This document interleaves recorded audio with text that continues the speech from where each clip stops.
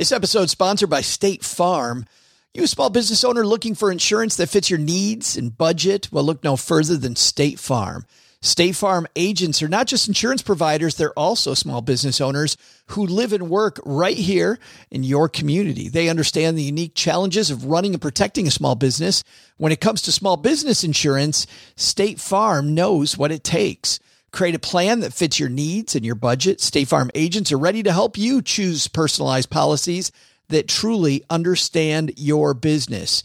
Insure your small business with a fellow small business owner. Talk to a State Farm agent today and get started on personalized small business insurance that fits your needs. Like a good neighbor, State Farm is there. Talk to your local agent today. When you need mealtime inspiration, it's worth shopping Kroger, where you'll find over 30,000 mouth-watering choices that excite your inner foodie. And no matter what tasty choice you make, you'll enjoy our everyday low prices, plus extra ways to save, like digital coupons worth over $600 each week. You can also save up to $1 off per gallon at the pump with fuel points. More savings and more inspiring flavors make shopping Kroger worth it every time. Kroger, fresh for everyone. Fuel restrictions apply. In a world where overspending, debt, and keeping up with the Joneses rules us all, where the voices from the merchants, restaurants, and credit companies lord over the common man. Out of the darkness, like a beacon of hope, comes a new voice, a voice that's rich and creamy, like your favorite butter. It's the Stacking Benjamin Show.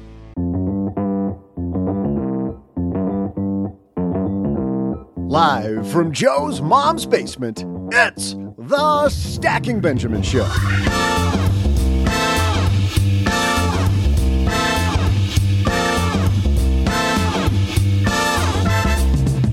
I'm Joe's mom's neighbor, Doug, and we're over here getting ready for Women's Equality Day, hanging up female-themed decorations. Joe even had a few inflatable ones laying around. They look really surprised. Today, here to talk about a man she doesn't think is doing quite so great, Dave Ramsey. From the Money Rehab Show, we welcome Nicole Lappin. Also, Bed Bath & Beyond is in the news, and the GameStop craze is partially behind it.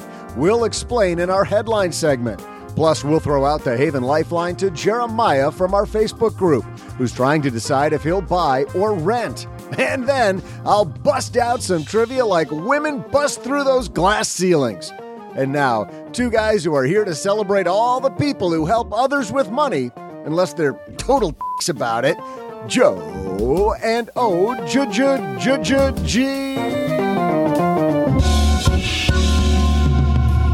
All right. Some of that may have been a bridge too far. And I think it's important, Doug, for people to know that even though you say the things at the beginning of the show that a woman actually writes those. Oh, gee, I think maybe it's important we point that out. She does. Especially with some of that Paulette Perhatch bringing it today in the open. But we do have a great show. We know this, that while some of those things are false, what is true is it's Wednesday. You're here. You made it. You can pour yourself a cup of coffee, relax, and get ready for some learning. Because we've got a great, speaking of Women's Equality Day, Nicole Lappin, the rich bitch herself. And that's not my term. I know. Oh, gee, for those of you listening to the audio podcast, a little startled by that. That's her title. We didn't make that one up either. Yes. Okay. Nicole Lappin was, if you don't know her, she was the youngest CNN anchor ever.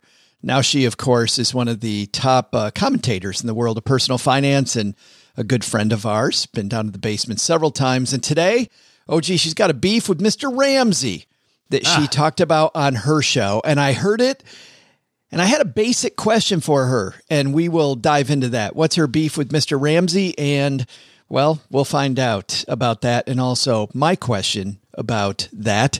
But we've also got GameStop tangentially back in the headlines. We're going to talk buying versus renting. Oh, my goodness, so much to get to. But you know what, OG, before all that, I was thinking about something this last week. You know what I was thinking about? I was going to say the trip to Bavaria. I don't know. I wasn't. I am a lot. But I was really thinking about this. This episode is sponsored by State Farm. You a small business owner looking for insurance that fits your needs and budget? Well, look no further than State Farm. State Farm agents are not just insurance providers, they're also small business owners who live and work right here in your community. They understand the unique challenges of running and protecting a small business. When it comes to small business insurance, State Farm knows what it takes. Create a plan that fits your needs and your budget. State Farm agents are ready to help you choose personalized policies that truly understand your business. Insure your small business with a fellow small business owner. Talk to a State Farm agent today and get started on personalized small business insurance that fits your needs. Like a good neighbor, State Farm is there. Talk to your local agent today. And now a word from our sponsors at Betterment. Do you want your money to dream big? Do you want your money to be a total self-starter?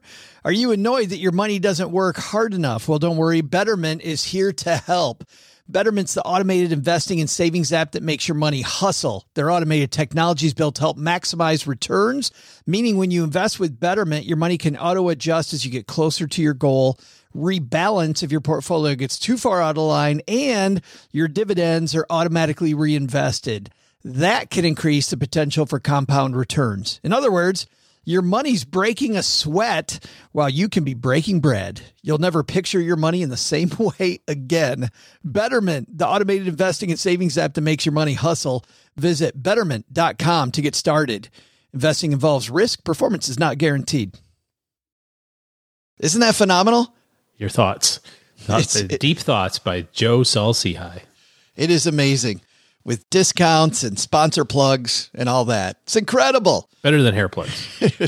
Well, I don't know, man. Maybe I've thought about that, but that's maybe next sponsor for us. All right, let's get into some headlines. Hello, darlings. And now it's time for your favorite part of the show, our Stacking Benjamin's headlines. I was reading, by the way, Joe Buck, the popular sports commentator for people who don't follow sports, Joe Buck talking about how unfair hair is in the world. And he admittedly says he's obsessed with hair plugs and makes sure he has a full head of hair all the time. Hey, this headline today comes to us from the Wall Street Journal, written by Caitlin McCabe. And by the way, it's being updated all the time because this is live coverage.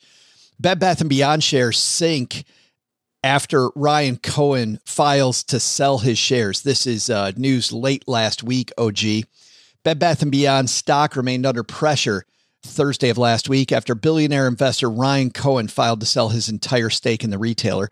Shares of Bed Bath & Beyond, known by its ticker BBBY, recently down about 21%, trading near $18. It's obviously different today. You might want to check it if you're thinking about getting in or out. The shares earlier on pace for their worst one-day percentage loss since June 2021 by early afternoon had recovered somewhat. Mr. Cohen, people might not know, OG, who he is. He's the co-founder of Chewy, and he's the chairman of GameStop. So all of these GameStop Redditors follow Cohen. And of course, the big buildup in Bed Bath & Beyond was because all of a sudden, if you remember, after he got all excited about GameStop, became the chairman, trying to turn the company around, all this news that helped send GameStop shares through the roof. He then announced that he was really interested in Bed Bath & Beyond and was taking a big position there. And so now, all of a sudden last Thursday, he announces that he plans to sell. By the way, selling his options, selling everything. Yeah. Why is this important? The reason I wanted to bring this up to you and to our whole stacker community is this. One of the biggest rules in trading, people talk about individual stocks. One of the biggest rules in trading is you don't know what's going to happen tomorrow. People are like, well, fundamentally, if it's a good company, even if Bed Bath & Beyond right now, OG, was the world's best company, nobody had any idea that Cohen was going to decide to sell on Thursday of last week. Nobody had any clue at all. And so you don't know what other investors are doing. You don't know what's going to happen tomorrow. Even if you do all the fundamentals, you could get wrecked in a way that it's impossible to get wrecked if you just buy an index. Well, and that's the trade-off. The trade-off is you give up a chance to ever make a killing in exchange for never getting killed. I was looking at the same stories about Bed Bath & Beyond, and, it's all gambling. And there was a story in the Financial Times about a 20-year-old university student that made $110 million trading Bed Bath & Beyond. I actually have another story about that guy. to follow this one as kind of an offshoot of this discussion. So keep going. Yeah. He made a killing, right? Good for him. He guessed right. He had inside information. Who knows what caused all of this to go right? I mean, it says that he bought 5 million shares at $5 a share. I'm just kind of curious how you got 25 million lying around, when you're a university student, when you're a 20-year-old, good for him. It's not enough to retire on, but it's a start. If he did that, by the way, using options, because clearly that's the way somebody's going to do it at 20, I would think you leverage a lot of money. I wonder how much money it cost him to leverage that much capital. Yeah, I'm not sure. I didn't read the whole article because it disgusts me when I see that. It's 100% jealousy. It's like, what the? The FOMO is real, people. The FOMO is real. It is 100%. But that's what you're trading away. You're trading away the opportunity to do that in exchange for never having to say you're sorry, for never having to say, oh, I just lost all of our money. And I go back to the reason that this is such an interesting thing is because you don't know what, in fact, you need to do from a planning standpoint. Because if you knew what was required from your investment, a lot of times we can say, I can, max out my 401k, or you can figure out how much money I need to put in. If you knew what your money needed to do on an annual basis over time, you could invest in the manner in which is required for you to reach your goals. You would never have this feeling. You would never feel like, oh, I got to, try some stuff that's on Reddit. The only reason you try stuff on Reddit is because you feel behind. That's it. I mean, or a gambling addiction, one of the two, But why do you go to the casino? Some people go because it's something to do and it's fun and, I might make some money. And those are the people that can afford it. Everyone else goes because they're going, I'm so far behind. The only chance I have is pure luck, which isn't true. I think that's why the crypto craze was so big. It wasn't because people were interested in crypto. It's because they saw these other people getting rich in a hurry and it felt like a lottery that you can't lose. The train's leaving the station and I need to get on. I don't care what I buy. I'm just buying something because Matt Damon was on the Super Bowl and told me to do it. And no fortune favors the brave. There's a book that I like from the 90s. I haven't referenced this in a little while, OG, so I'm going to talk about it again. It is a book that I'm going to warn people ahead of time. It's a little boring. It's called Trading Rules. It's written in the 90s. It's out of print. You can still find it in used bookstores. People ask me about it every once in a while. If you read it, though, you get these phenomenal trading rules. And what I love about it, OG, it's a commodities trader in Chicago at the Mercantile Exchange. So he's doing something far riskier than 99% of stackers will ever do. Right. But he's got these phenomenal rules. And this rule that we're talking about today comes from one of his rules. This is where I learned it. You just got to give away that you have any clue what's going to happen tomorrow. You do not. And if you think you do, you need to realize that that is a bias. And you need to think about how little your tiny brain is versus how big the world is, and how tiny your little position is versus how big the market is, and realize how quickly your intuition or thinking that you're smart will totally get you washed out. So the second you think you know anything, which by the way, should lead you back to index funds. Yeah, broad-based investing. I mean, that used to be a thing, right? There used to be a thing like, I'm going to have more information than you. I'm going to get the information faster than you. I'm going to synthesize that data better than you because I've got a tower full of people. And in some areas and in some markets, that's probably still true. But it's not true when you're talking about Coca-Cola. It's not true when you're talking about the largest companies in the universe or largest companies in the United States, because all of that information, and that's really the fundamental thesis of the efficient market hypothesis, which is to say that all available information that's public is known to every market participant immediately, all at the same time. There are opportunities for outperformance, but it doesn't happen in the S&P 500. It might happen with very small emerging market organizations or very small companies where the coverage isn't so high, or there's not as much trading going on, or there's not as much institutional following. But even then, the information is public, right? It's there. You can look it up. You get it as a market participant at the same time as the guy or the gal that's in the $100 billion hedge fund office. So you can make the same decisions that they do at the same time that they do. This does not mean, by the way, that I don't invest in individual stocks. I don't like them. I do. I have a play portfolio that I enjoy. But I think fundamental analysis and keeping that 10-year time horizon is a way better option. Don't worry about if the stock is high or low today as much as you worry about, is this a good company with great cash flow, with low debt? Same thing as we look at our individual stuff, right? Like focus on those things. And don't get me wrong. The frustrating thing for me about my individual stocks is the emotional stuff I go through. So here's what I go through. I hand wring all day about whether I want to buy this thing or not. I continually think over and over that I do know something. And I continually tell myself this rule from the 90s that I just told everybody about that I learned, going, nope, got to give that away, got to give that away, got to give that. And my brain still goes, no. This baby's going to go up the second you put money in it. You decide, what the hell, I'm going to buy. And you buy. And then, oh, gee, this is the frustrating thing. The hand wringing does not stop.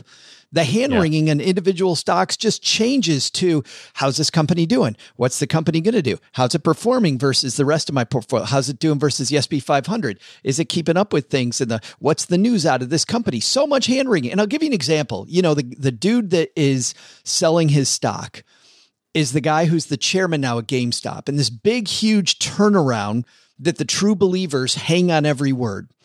The only thing that's going to save GameStop is if people shop at the company. I mean, so they're doing all these things where they're taking part of the float and they're buying it back. They're tightening it up. They're trying to make the stock go up, and that all that stuff the CFO can do. And that's great. But ultimately, GameStop's a good company or a bad company. And here's the thing. I looked at the 1-year return on GameStop. The cool thing is I have a family member who's heavily invested in GameStop, and the hand wringing he goes through every day and the amount of data he takes in. Yeah. GameStop a year ago was trading at 41. Today, it's trading at 37 as we record this, by the way, a few days before you're hearing it. The S&P 500, I use ticker symbol SPY, right? The spider as a surrogate, trading at 440 a year ago, now trading at 427. So GameStop 41 down to 37, SPY 440 down to 427. Not exact returns, but fairly close. And you could have had zero of that emotion, none of the emotion at all, because you own a damn index and who cares? None of the hand wringing, didn't have to follow crap, and had pretty close to the same return. This is the same argument for, should I buy a single family apartment building or a single family house in, wherever USA, or a REIT? It's like you're hedging all of your bets. You're hitching your wagon to the trailer of one particular thing, right? You're saying, I think this is going to do better than the biggest companies in the world all put together. And sometimes you're right, and sometimes you're not right. The downside is you have to be right more than you're not right in order to make it pay off. And even if you're right 10 times in a row, that doesn't mean that you'll be right the 11th time in a row. So there's so much effort and activity that's involved in being right and trying to stay right that the energy, use per value curve or whatever you want to call it just doesn't make any sense. It's, what's going to do better? One single organization or the collection of all the smartest people in the entire universe? I'm going to bet on everybody else. Sorry, not you. I'm not betting on you. You're not that good. And maybe you will for a period of time. What I thought you were going to say about GameStop was, hey, it was from 40, it's at 37, la-di-da, it hasn't really done much, except that it has. The high water mark is $62 and the low water mark is 20 or 19. So somewhere along that journey, you were like, woohoo, and oh God, and woohoo, and oh God, and woohoo, and oh God. So depending on where you purchased it at, I mean, go back even further. There are people that own GameStop at $300 a share. I think they probably split since then. But my point is that there's so much that has to go right for you to be right with individual stocks, unless you're doing what I know you do, which you don't really talk about, is you find something that you like to do business with, Disney, for example, and you say, I'm going to buy $100 at Disney every single month.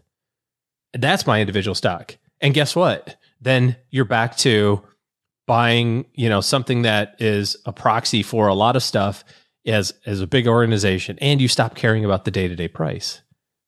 But when you take all of your nest egg and go, I'm going all in on GameStop, or I'm going to take it all and buy options on Bed Bath & Beyond or Best Buy or whatever. And don't get me wrong, I still enjoy it. I enjoy the hand-wringing. Dude, I love going to the casino. I haven't been in years, and I love going to the casino. I hate going to the casino in Oklahoma because I like playing blackjack, and I don't know if they still do, but they used to charge you a per hand blackjack tax, which changes the math on it.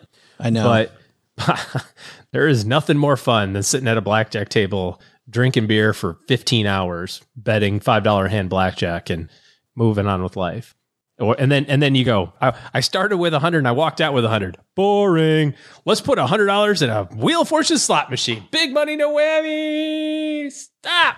I tried to play craps in New Orleans about a year and a half ago when I was there. Well, no, I take it back. It was before the pandemic. So I got to think about pre and post. Half a decade. Yeah, there's that malaise of 2 years I always forget about.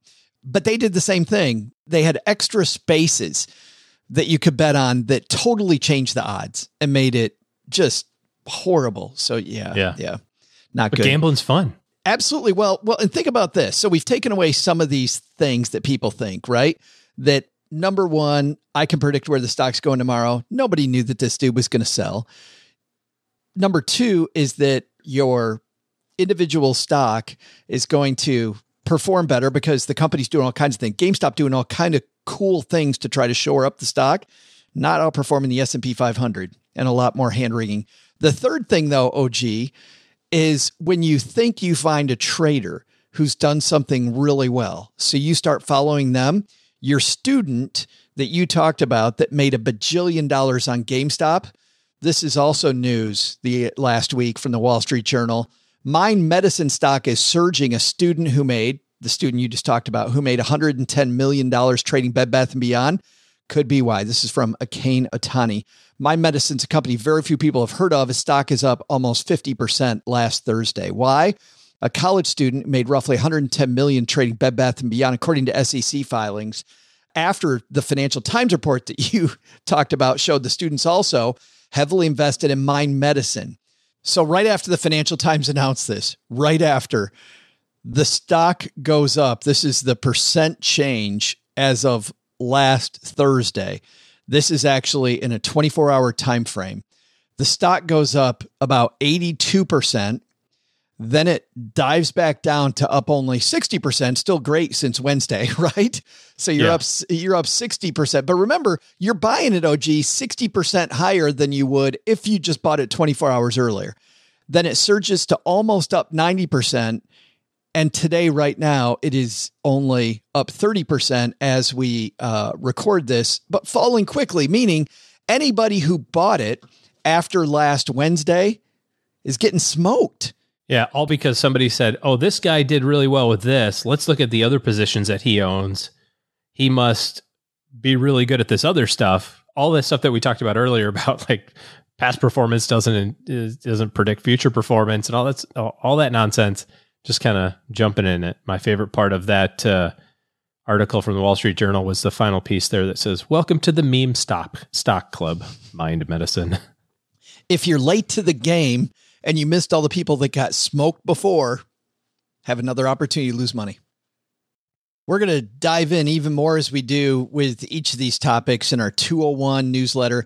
That's the newsletter full of all kinds of links and information that goes more into depth. So if you're interested in trading strategies, if you're interested in more about why people get beaten up, more about investing in exchange traded funds, the efficient frontier, I'll tell you, Brooke Miller does a fantastic job of expanding these topics in the 201, stackingbenjamins.com/201. Coming up next, Nicole Lapin, as I mentioned earlier, was the youngest CNN anchor. She's also worked on CNBC, Bloomberg, MSNBC. She not only, of course, is a New York Times bestselling author of Rich Bitch, Boss Bitch, Becoming Superwoman, and Miss Independent. We talked to her earlier this year about Miss Independent. She's the host of the chart-topping daily podcast, Money Rehab with Nicole Lapin. I was listening to Money Rehab, and she was railing on another financial commentator, a guy named Dave Ramsey. And we're going to play some clips on this. And I have some basic questions for Nicole about her vitriol of another financial commentator. We'll find out. But first, Doug, I think you've got some trivia for us. Hey there, stackers. I'm Joe's mom's neighbor, Doug. So, do we like Dave Ramsey? Do we not like Dave Ramsey? Is he good or is he bad? I'm waffling all over Dave Ramsey. Oh, that sounds gross. That might be appropriate, however, because it's National Waffle Day. Ah, waffles. The pancake that looks like it got stepped on by a hot cleat. The graph paper of breakfast. The choice of neurotics everywhere. Syrup in every square. The Waffle House is open 24 hours a day, 7 days a week, because you never know when your dreams will get that hankering for a place to die. So my question is, how many locations does Waffle House have? Nearly 200, 2,000, or 20,000? I'll be back after I go get a warm-up.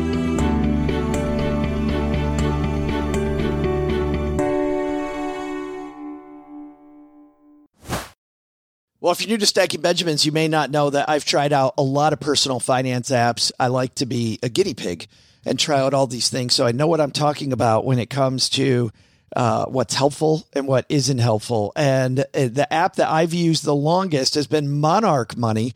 And it's because Cheryl and I, my spouse, were able to collaborate together.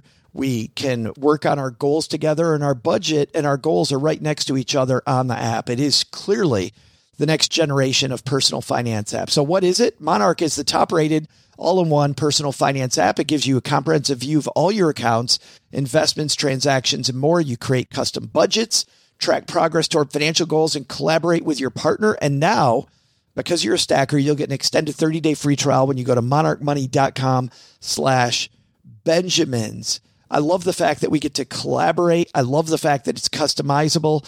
And I also love that it's this ad-free privacy you can trust. They never sell your data to third parties or show you ads. After trying out Monarch myself, I totally get why it's the top-rated personal finance app. And right now, because you're a stacker, you're going to get an extended 30-day free trial to try it out like I try out many different apps. And this one was sticky for me because, well, you'll see when you try out the 30-day free trial. Go to monarchmoney.com/Benjamins.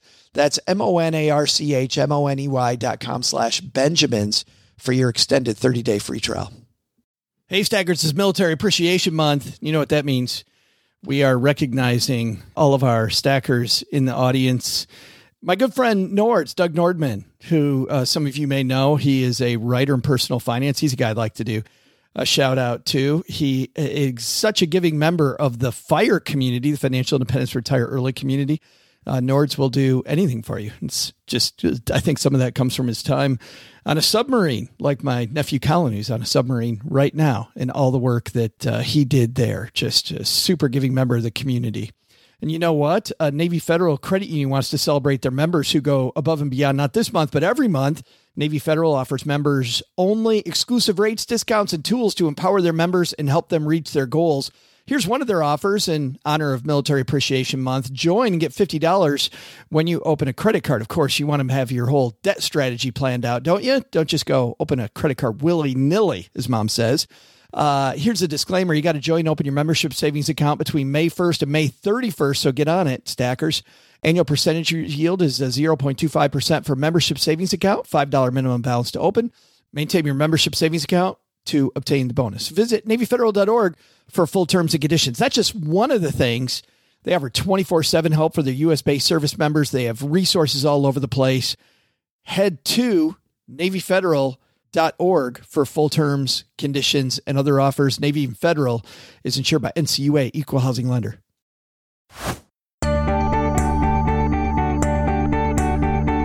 Hey there, stackers. I'm Grid Gobbler and Aunt Jemima Boy, Joe's mom's neighbor, Doug. Waffle House was started in 1955. They say they're not in the food business. They're in the people business. A quick Google search makes it look like they're in the crime blotter business. Either way, there's a lot going on. So, how many locations does Waffle House have? Nearly 2,000. And now, we go to the hot irons of Nicole Lappin's opinion on Dave Ramsey. And coming back down to the basement, Nicole Lappin is here. Hey, wait a minute. I think I have some applause. Do I have applause? There it is. And the crowd goes wild. How are you? Better now that I received such a roaring applause. I mean, that's really how I should enter every room. You totally should. I should bring my own applause track. Yes, load it onto your phone, and then you enter a room, and you always have all these adoring fans. Yes. Hey, I have been loving Money Rehab. Thank you. The confessions from an OnlyFans creator. Was that you? It was not me. You did the episode, not me. Oh, there was another OnlyFans creater. There was another one. Yes, the other OnlyFans creator. You. Yes, That's right. That is my part-time job. Your side hustle. And then the best of financial apps was great. But the one I want to focus on today is this one. You ready? I want to play you a little clip from the beginning of your episode. And I'm just going to play a little bit. And then we'll stop and talk about it. And then we'll play a little more and we'll stop and talk about it. Here we go. Wow.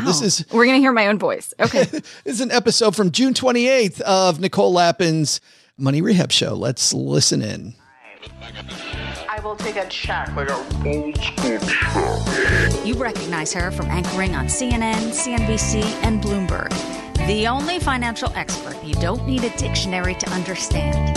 Nicole Lappin. I stumbled upon a Reddit thread last night that I found really upsetting. It brought me back to a problem that I had over a year ago, and I wanted to take today's episode to share what I needed to hear then, because this post has hundreds of comments and responses, and so it seems like there are people out there who need to hear this now. This thread was for people who have been hurt by financial personality Dave Ramsey and his advice. If you've explored financial literacy online, I'm sure you're familiar with Dave Ramsey. He's been doing a radio show for decades where he gives callers advice on money questions. He's famously anti-debt to the extent that he advises against people even opening credit cards. And he tends to integrate very conservative political views and Christian religious beliefs into his financial advice. His show is quite popular and he's affected a lot of people, but not always for the better. Here are some of the entries from the Reddit thread that caught my eye. I want to get into those in just a second.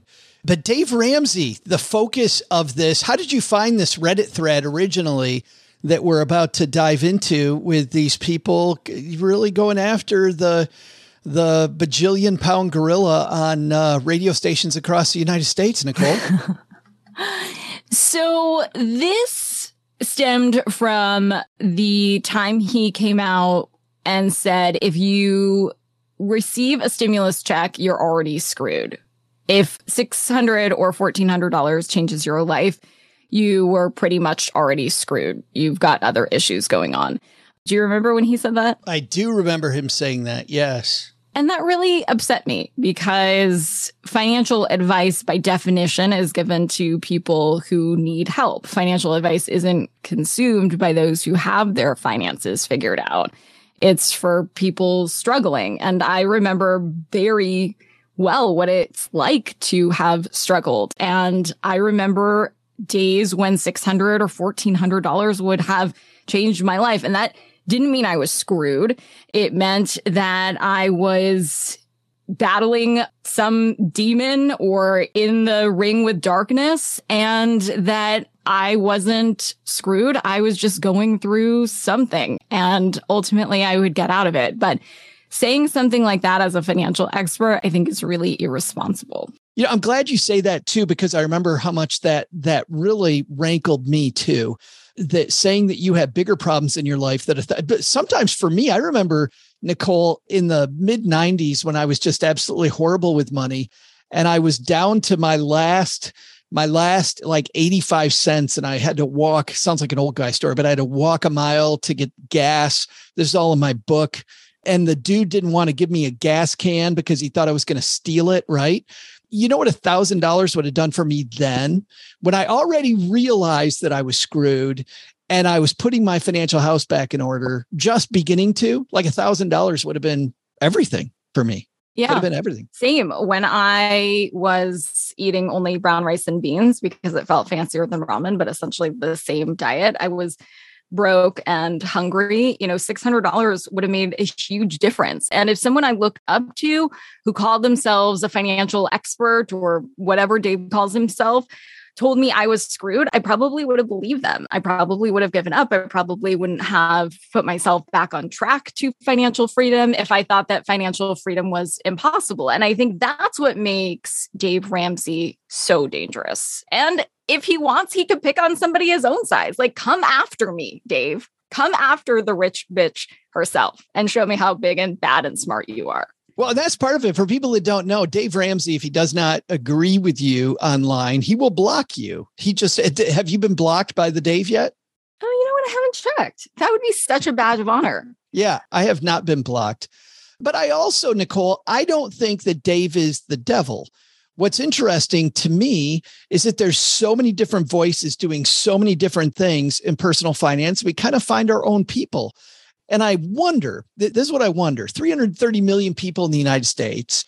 Dave Ramsey, by most published reports, he doesn't publish his numbers, but most people estimate he has between 1 million and 2 million people that will listen to an episode.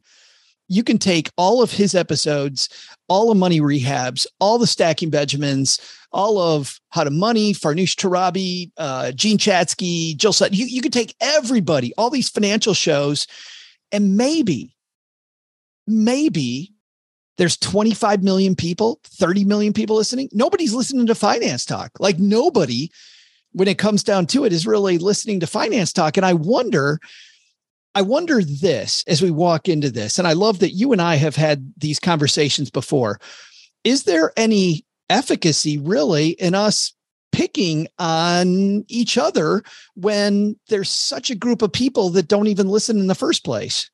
Oh, I am not here to pick on financial experts. I think we're all in the nerd Olympics. I think we're all after the same goal in one way or another. And yes, I am all here for financial literacy in any derivation that you want it to come. If you want to listen only to Joe, God bless you. Listen to him all day, every day, and twice on Sunday. If you never want to listen to me, but you find your financial news somewhere else, fantastic. I don't have a problem specifically with Dave, although his advice is not for me and the 0 credit score, I think, is just bad advice. It's that he's picking on other people. And I feel a responsibility to those people because I was one of those people. I think that, I have not chatted with him. I am so stoked to open up an invitation to have a chat with him at any time. But I can't imagine he knows what it's like to feel hungry or to walk a mile with an empty gas container. And if you're looking for help in those times, getting shat upon is not cool. It's just not cool. So I am fighting for that person who is holding the gas can or eating brown rice and beans or ramen and feeling like they are screwed, because they're not screwed. Certainly Dave has helped people, and that episode that I put out was not for those people. It was for the people who felt that they were hurt or taken advantage. And I think that's just not cool, even for the Nerd Olympics. You know what's funny, Nicole, is that I'm going to answer my own question, which I've never done on the show yet. I think 10 years of doing this, I don't think I've answered my question. But I do think it's okay for us to call each other out. I do think when we hear something like you heard Dave say, and I heard Dave say, and it sent these shock waves, that kind of checking each other so that we're giving good advice is okay. Like holding each other accountable, I think is a fantastic way to make sure that these end users get what they came for, that they truly get some good advice from us. And if they don't, so I don't think the problem here is you calling out Dave Ramsey. I think the problem is Dave Ramsey blocking people. Like, if you I'm not blocked. How do you know if you're blocked? I'm on Twitter. I can see his tweets. Does that mean I'm not blocked? Yes, you're not blocked. So you got to try harder. You have to work more. I've never tried at it. So I'm not blocked yet either. So maybe between the two of us, this episode will get us both blocked. I have no idea. But I know plenty of people. Aaron Lowry from Broke Millennial, who is nice to everybody, blocked by Dave Ramsey. So many. What a badge of honor. I know, right? So many people. I think having a respectful discourse or debate is super healthy. You're right. This is different than that. I hold the pain of walking through financial flames deep in my memory, and that it gives me this visceral response that I want to be mama bear for people who are listening to it and for my former self.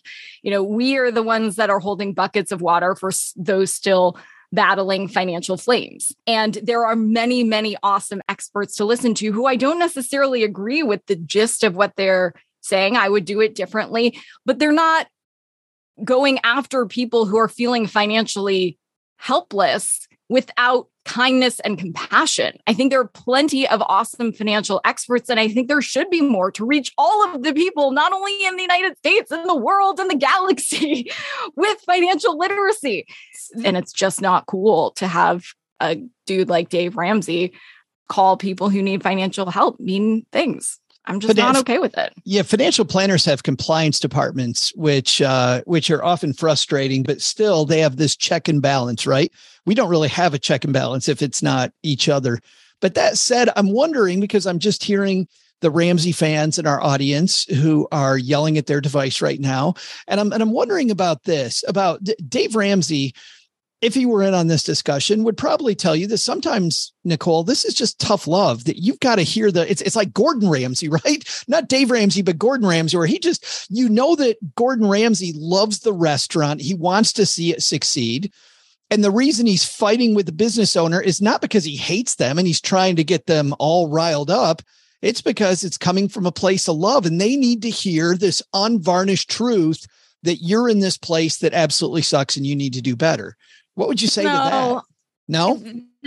That you're hungry and you can't put 3 meals on the table for your family and you're living paycheck to paycheck and you're battling some demon right now. And that doesn't mean you're screwed. You're in a shitty situation and you don't need to be kicked while you're down. Yes. Tough love is one thing. It is the phrase "you're screwed." You've got bigger problems that really is the part that rankled you about that.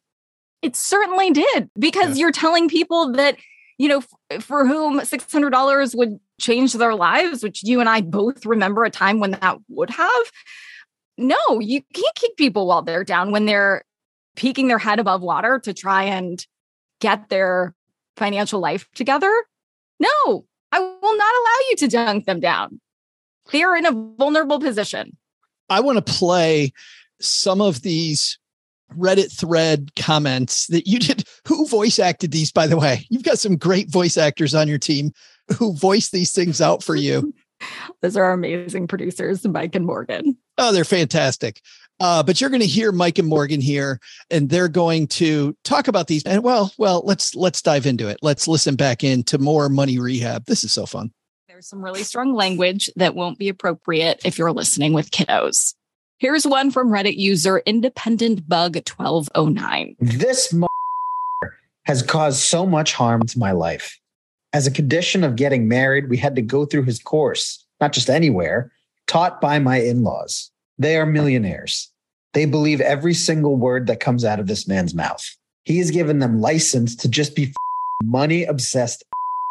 My wife is chronically ill and can't really have a full-time job. We used our entire savings on medical bills just to try to find out what was wrong. And instead of helping with the millions they have, they only ever give financial help. They just judge us for not being rich, and they judge her for not having a real job. And you should hear how they talk about the people in the FPU classes they teach. Oh, those people say such nice things about how helpful my in-laws are and how they can help them with their budget.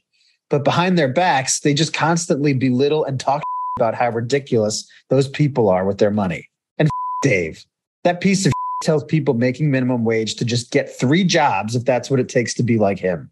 He treats people with credit card debt like they're just lazy spendthrifts, despite the fact that it's almost impossible to survive without credit card debt just for things like doctor's visits. And his stupid business moves are not the same as people trying to make it, but he treats them the same. Not to mention that business bankruptcy for rich people, which he was when he went through it, is not the same as just being broke and filing bankruptcy. He's a total piece of and uses the Bible to teach people how to be greedy and get rich at all costs. There's a lot to unpack there. I love how he does such a good job of conveying the anger in that message. So much anger. I want to start off, though, for people who don't know what Financial Peace University is. This is a Dave Ramsey course that is taught locally by lots of people. I know there's people in our audience who teach Financial Peace University class. I want to just start from the top here, Nicole. These people are, quote, required before they get married to take Dave Ramsey's Financial Peace University. But then I think to myself, if Dave Ramsey is a national organization, Dave can't require you. Like, you're engaged. If you decide to get married, like, there's no requirement that you have to go through Financial Peace University. It seems like if anybody's requiring it, is it his in-laws? Because I will agree with this person based on this letter. And obviously I'm hearing one person's point of view. Based on this letter, it's his in-laws that are pieces of shit as much as Dave Ramsey is. Listen, I couldn't work at Dave Ramsey's organization because he doesn't allow premarital sex. And last year I talked very openly about a miscarriage that I had, and he fired a pregnant woman. So I wouldn't even be privy to this conversation at all. And that absolutely, I mean, for me, just hearing that, Nicole, it's a gut wrencher, clearly far more than a gut wrencher for you. And not by the way, that you can't be a part of Dave Ramsey's organization. I'm sure that's not a gut wrencher at all for you, but all of what you went through with that, and then understanding that his organization would not really care. But in this particular thing that we're leading off your show with, I don't think this is Dave Ramsey's fault. Dave Ramsey's not telling them they have to go through Financial Peace University. They should be angry at their in-laws if their in-laws are the ones that required them to go through Financial Peace University, right? But I'm confused. The folks in this thread were employees. And so when you Dave Ramsey employees start at Ramsey Solutions, you have to go through a lot of these different courses and a lot of different things before you get married. There's a lot of rules that I don't know if you're fully aware of as you're taking that job. I got it. So before they get married, they have to go to Financial Peace University. You wouldn't even get hired there. Okay. Yeah, that changes everything. A prerequisite before you get married if you work at the Ramsey organization. That's my understanding. The next piece on here, Dave Ramsey says that if you're in credit card debt, you should have 3 jobs. I don't think that if you have credit card debt, Nicole, having 3 jobs, that there's anything wrong with that. Like, I think, hey man, do everything you can to get yourself out of debt. Yes, but having 3 jobs for someone who has a family is underwater and struggling, yes, have 100 jobs. That would be another piece of financial advice. There's a chart that I'm imagining in my mind that's reality versus possibility. And the reality, it's just not feasible to have 3 jobs, 3 full-time jobs to pay off debt. That's just advice. Like, okay, my advice is go find $1 million. Just go find it. What do you mean you can't find $1 million? Did you check under every rock? Did you look at the Pokemon Go? Just find $1 million. What's the problem? The place where I have to agree is when this person was talking about the tone, right? The tone is, and I think this is what you're getting at, Nicole. The tone is that these people are lazy and that they are not phenomenal people because of the fact they got in credit card debt. Like, there's some moral judgment as to the fact that they have credit card debt. And yet, as you know, the TransUnion, Experian, Equifax just announced that some medical debt is not even going to be counted anymore against you on your credit report because there's such a non sequitur between you having this sometimes ridiculous medical debt and whether you're going to make your car payment on time. They're not even going to count it anymore. And yet, I think what you're saying is seems to be in the Ramsey organization, a moral judgment attached to this. There is, because I'm not arguing that if you could defy space-time continuum and you had enough, stamina to work consecutive full-time jobs, then I'm not saying that in theory that's incorrect. But in practice, that's not something that if you're struggling to try and make ends meet through, by the way, a global pandemic. I mean, millions are hard pressed to put meals on the table for their children. This doesn't mean that you need to work harder. It means there's a lot of crappy circumstances in your way. It doesn't mean you're not smart. And that absolutely is what it feels like the judgment is being put on those who are in a hard-pressed situation, which I've been in, which you've been in.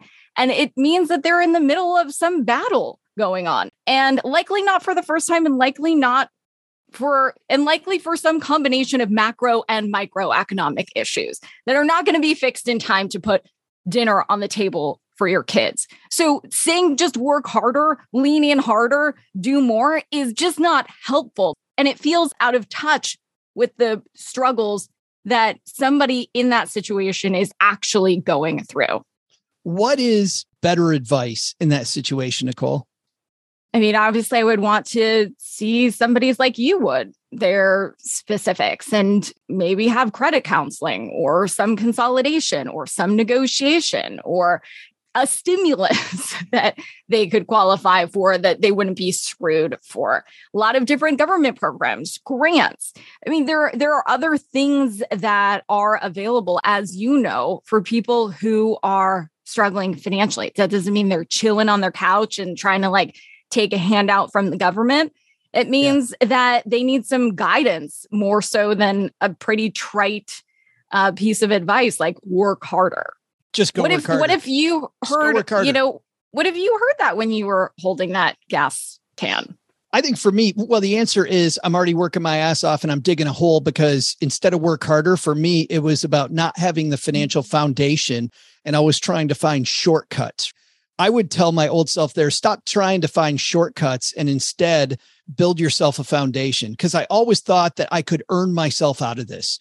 Like, I will earn myself out of my crappy money habits if I just earn more money. Not true, because no matter how much money I earned, I would still blow it. I would still not have a budget. I would still not do the very simple math to get where I needed to go. And so to your point, work harder wouldn't have worked for me. It would have buried me sooner, right? It would just buried me.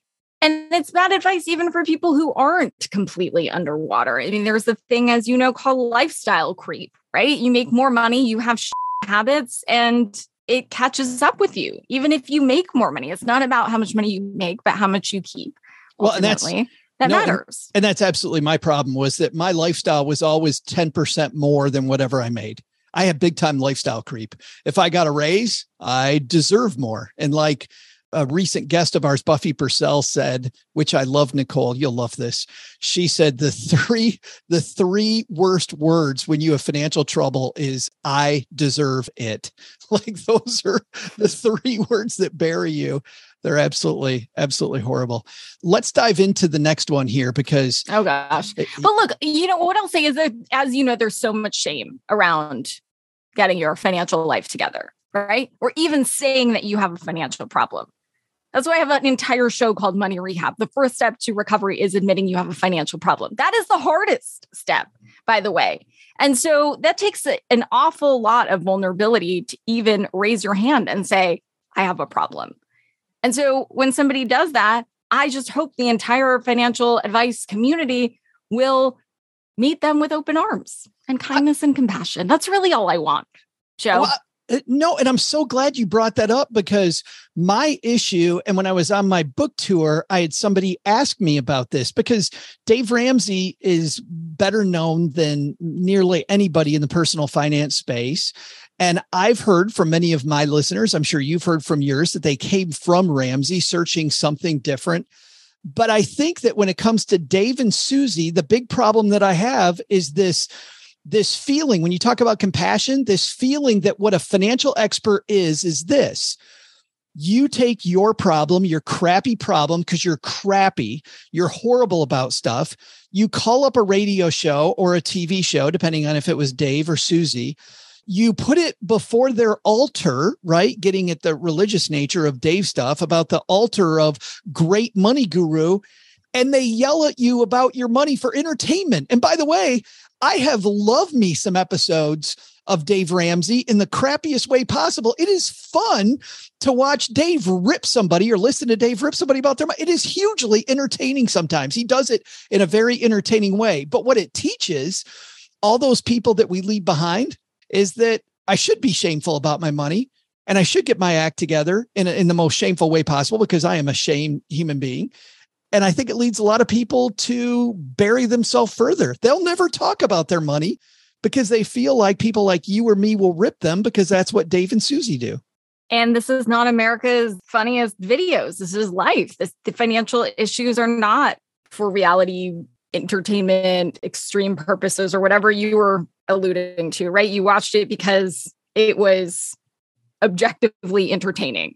But if you peel back the onion on that, you're seeing somebody who is struggling. And, maybe I'm a sensitive Pisces, and maybe I'm just a mama bear, but I'm sad for the people that finally, because I know what that was like for me, who finally were able to say, like, here's my issue. I need help. That's the hardest thing for so many of us to say, and you're dealing with questions like, will I eat again? Am I going to be okay? Am I going to make it to tomorrow? These are esoteric, deep questions that once you find the courage to speak up about, then, you get made fun of. No, that is just perpetuating the cycle. And I think that needs to stop for whoever you want to listen to. I want to listen to the next one, and let's do one more here.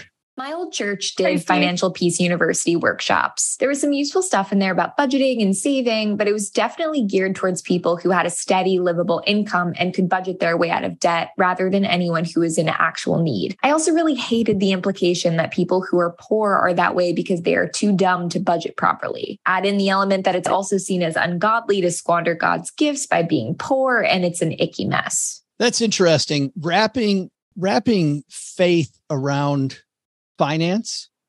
I'm okay with it. I'm actually okay with it. I know you're probably surprised to hear me say that. I find myself to be a religious, spiritual person.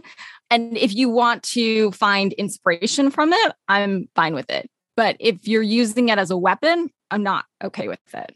And that's the way it's being used here. No, it is. That does surprise me. Number one, which is why I love having this conversation, because I knew we were going to have fun. But second, I also agree with you that I'm fine with it. And I actually had a conversation with somebody earlier today. He's a pastor, and he's doing an advanced studies project in theology, talking about what minimalism and financial independence really can teach pastors, and what these communities could teach pastors about the fact that we're about community and helping each other. And that these are the foundations of not just the Bible, but a lot of different religious texts. And so I'm with you there. The thing that's always rubbed me, Nicole, the wrong way is this.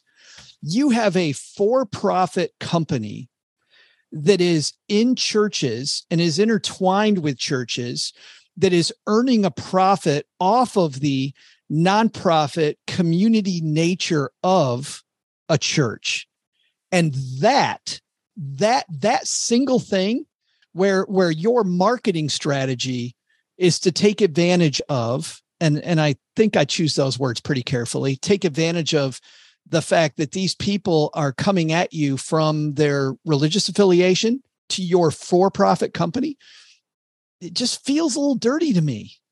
Yeah. I mean, there are a lot of people, as you know, from your last book tour, a lot of authors who do this church circuit. I wasn't invited into that circuit because I wrote a book called Rich Bitch, and it wasn't super church friendly. The gist of my books, as you know, is rooted in the tips that this woman mentioned were good advice on savings and budgeting and things like that. I don't know if I would feel comfortable actually selling a book there, but I would feel very comfortable giving a lesson.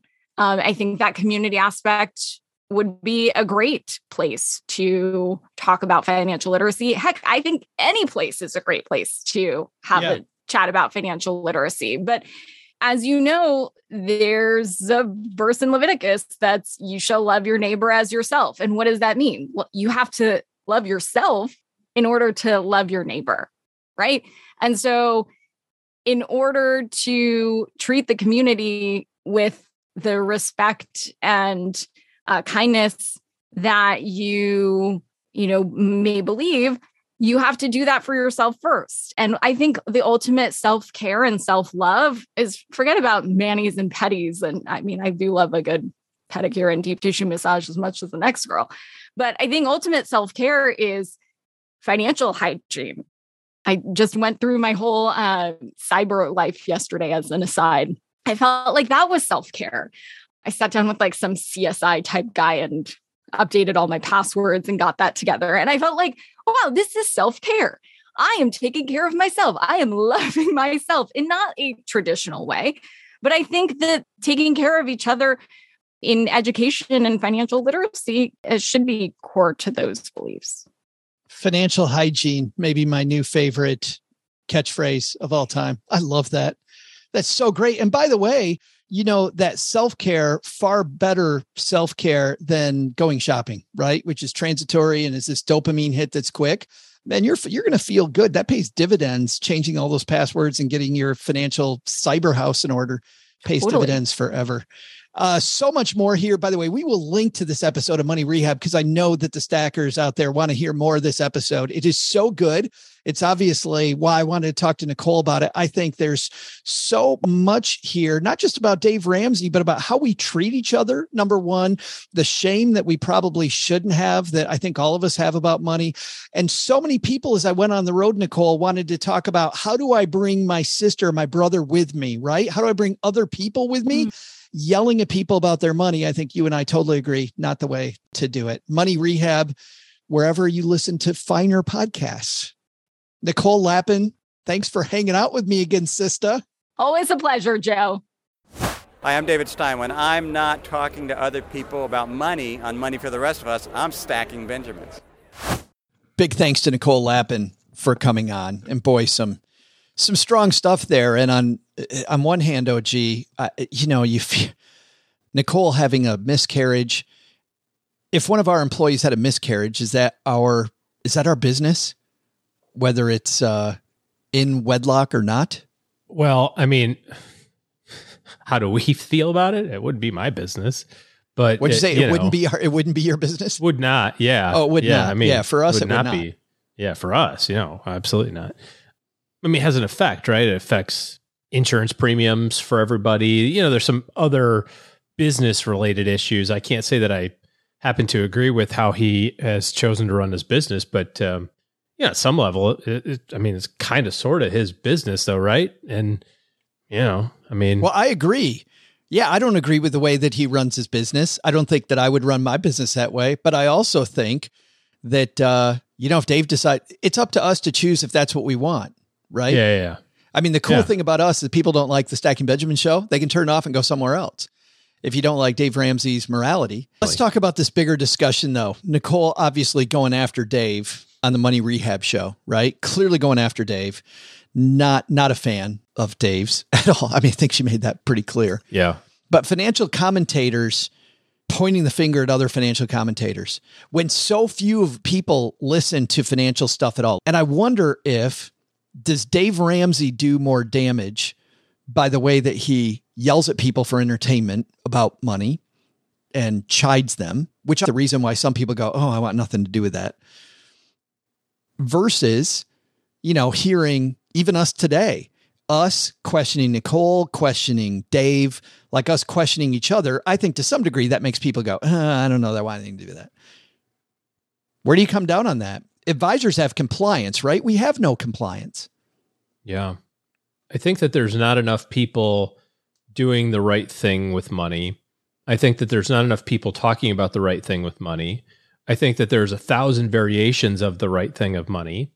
How you do it and how I do it may be slightly different, but we're still trying to do it the right way or the way that we know how. And is there like a slightly better way? Take some Dave advice of don't do anything of saving or investing until you've paid off all your consumer debt. Okay. That's his way of doing it. Does it make it right or wrong? I would say take the free money in the 401k and pay off your debt. Do the contribution in your 401k up to the company match.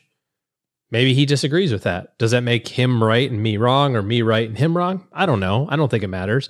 I think that's more of personality. I think it's much more of a know thyself, in terms of what's going on in your world. You can't make blanket statements. Yeah, but she's not talking about that. She's talking about fundamentally yelling at people about their money is not right. Yes.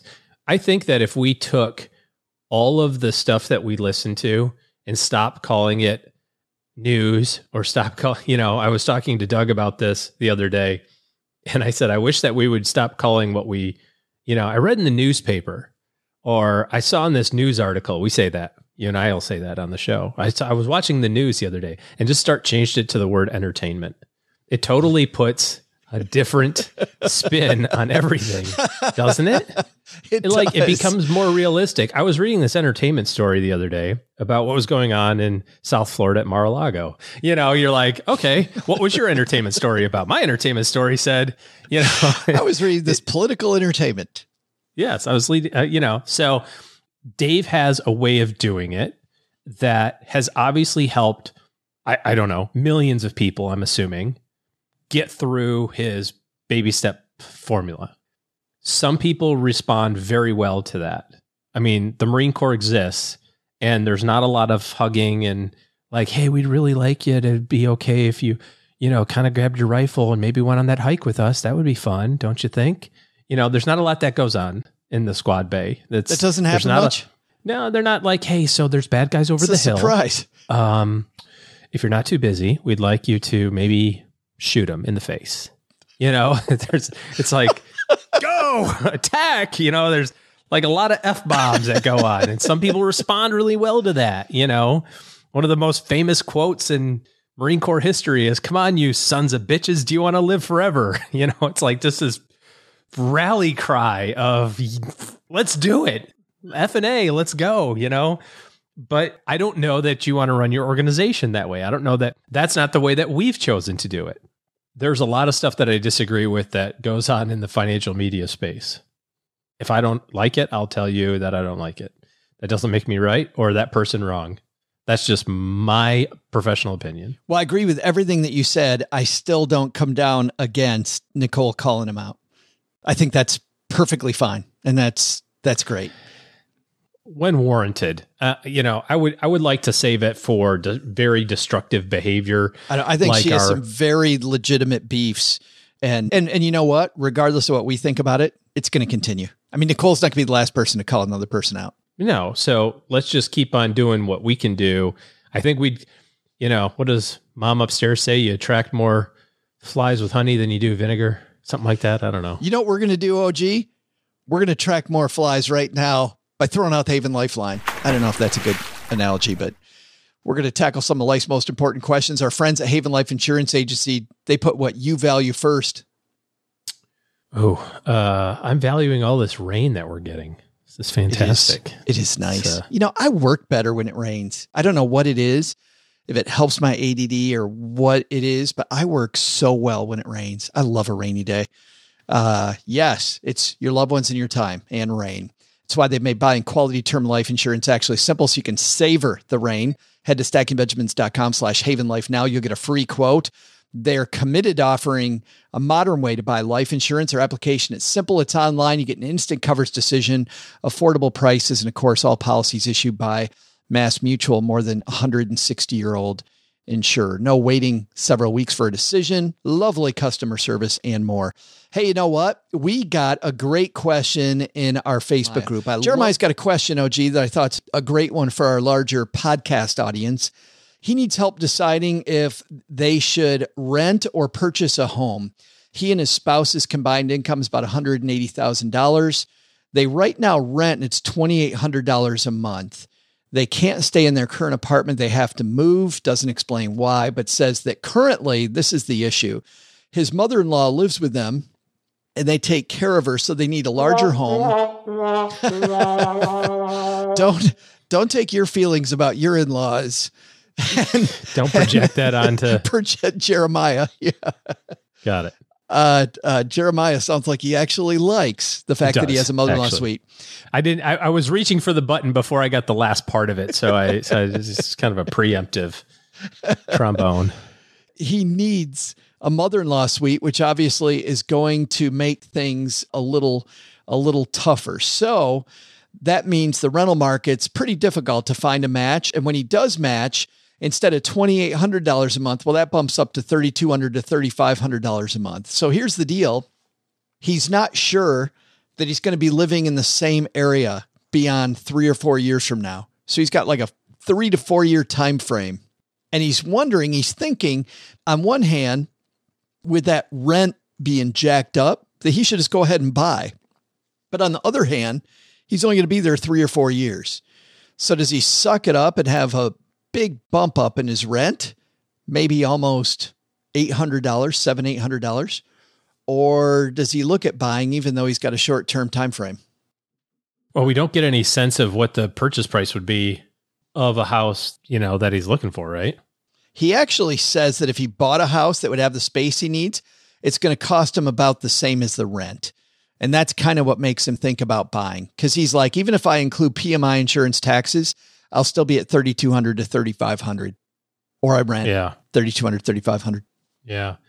The whole thing on renting versus buying is not just on the purchase price, because taxes increase every year. Obviously, your mortgage stays the same. Your insurance is going to increase every year. You've got maintenance, much higher utility costs, generally speaking, because you just have more space. You've got other housing costs to deal with, like mowing the grass or shoveling the snow, or, there's just stuff. So it's not just a clean, simple, I pay $3,000 here, I pay $3,000 there, life's even. So I think you've got to kind of sort of account for that too. My question would be is if you bought the house and you wanted to move in 3 years and the market was down, what would you do then? Do you have the ability to stay where you are? Or is this move because of work related that you're pretty sure you're going to move?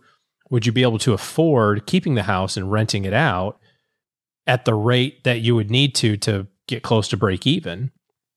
So those kind of the next level questions that I would ask on that. It sounds like it's going to be pretty tough to find a place to rent, but you might be able to find a house to rent for that term.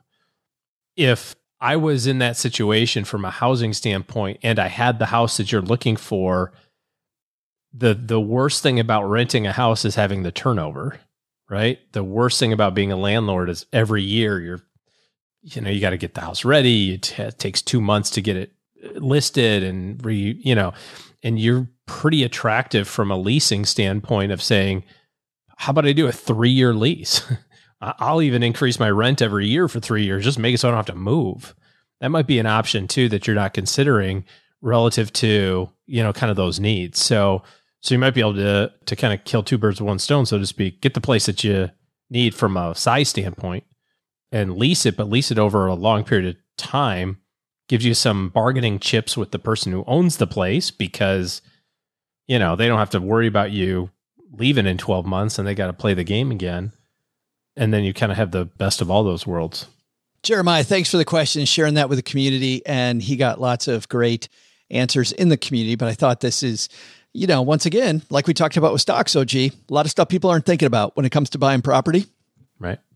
Hey, that's going to do it for today. Man, we got a lot of stuff happening in the community. And if you are somebody who, number one, has left us a review, huge thanks to you. Mom puts those on the refrigerator, brags to her friends at the Bridge Club. But even more than that, if you're somebody that helps a podcaster you've never met before find new stackers, you're my kind of person. Thank you very much for helping us out there. We also offer additional help on a few levels. The 201's a great resource that we mentioned earlier in the show. Increasingly, we're doing giveaways over there. We're going to be rolling out a pretty wild one in September, giving away something that just might help you with your holiday gift list. And OG, I'll share with you after the show what we're doing there, because I don't even think you know about this one. This is neat. I'm not invited to any of the meetings. So. Second, OG and I both speak to groups about planning and about taking control of your financial future. We have fun, audience interactive talks. You can write me, Joe, at stackingbenjamins.com for details. Go to joesalsihigh.com. And OG and I, or separately, happy to come and speak to your group. But finally, if you don't have time for speeches, you're not here for additional reading, you're just worried about the market and the chatter around the recession that could be on the horizon. In a recession or not, I don't know. I don't care. All I know is there's a suckitude going on that a lot of people don't like. And OG and his team have put together a free guide that shares 8 moves to make in a down market, 8 of them. And this guide will help you plan more and panic less, no matter what the market does. So go over to stackingbenjamins.com/guide. That's stackingbenjamins.com/guide. And you'll get OG's helpful free guide. Thanks for doing that for everybody, OG. I think that's all the community stuff, and we're going to hand it over to you, Doug. Man, there was a lot today to unpack, but what should we have learned today? Sure thing, Joe. I'll tell everybody what they should have learned today. First, even if someone gives advice that helps people, it's worth looking into all the effects their work has on the world. Are they helping or hurting? We should hold each other accountable. Second, individual stocks? Sure, invest in them if you want, but realize you don't know where the company is headed next, and you don't have any idea what other traders may do tomorrow. And that's exactly why we stick with index funds with a good portion of our money. But the big lesson? Waffles are a healthy treat you should eat anytime you're too bleary-eyed on a road trip to care what you put in your body. Thanks to Nicole Lappin for joining us today. You can find more about what she's up to at NicoleLappin.com. This show is the property of SB Podcasts, LLC, copyright 2022, and is created by Joe Saul-Sehy. The show is written by the brilliant Paulette Perhatch with help from Joe, me, and Doc G from the Earn and Invest podcast. Brooke Miller is our producer today and our amazing newsletter editor of the 201. You'll find the 411 on all things money at the 201. Just go to stackingbenjamins.com/201. Once we bottle up all this goodness, we ship it to our engineer, the amazing Steve Stewart. Steve helps the rest of our team sound nearly as good as I do right now. Want to chat with friends about the show later? Mom's friend Gertrude is our social media coordinator and the room mother in our Facebook group called The Basement. So, say hello when you see us posting online. Here's a weird fact. Both she and Tina Eichenberg are never in the same room at the same time. To join all the basement fun with other stackers, type stackingbenjamins.com/basement. I'm Joe's mom's neighbor, Doug, and we'll see you next time back here at the Stacking Benjamin Show. Not only should you not take advice from these dorks, don't take advice from people you don't know. This show is for entertainment purposes only. Before making any financial decisions, speak with a real financial advisor.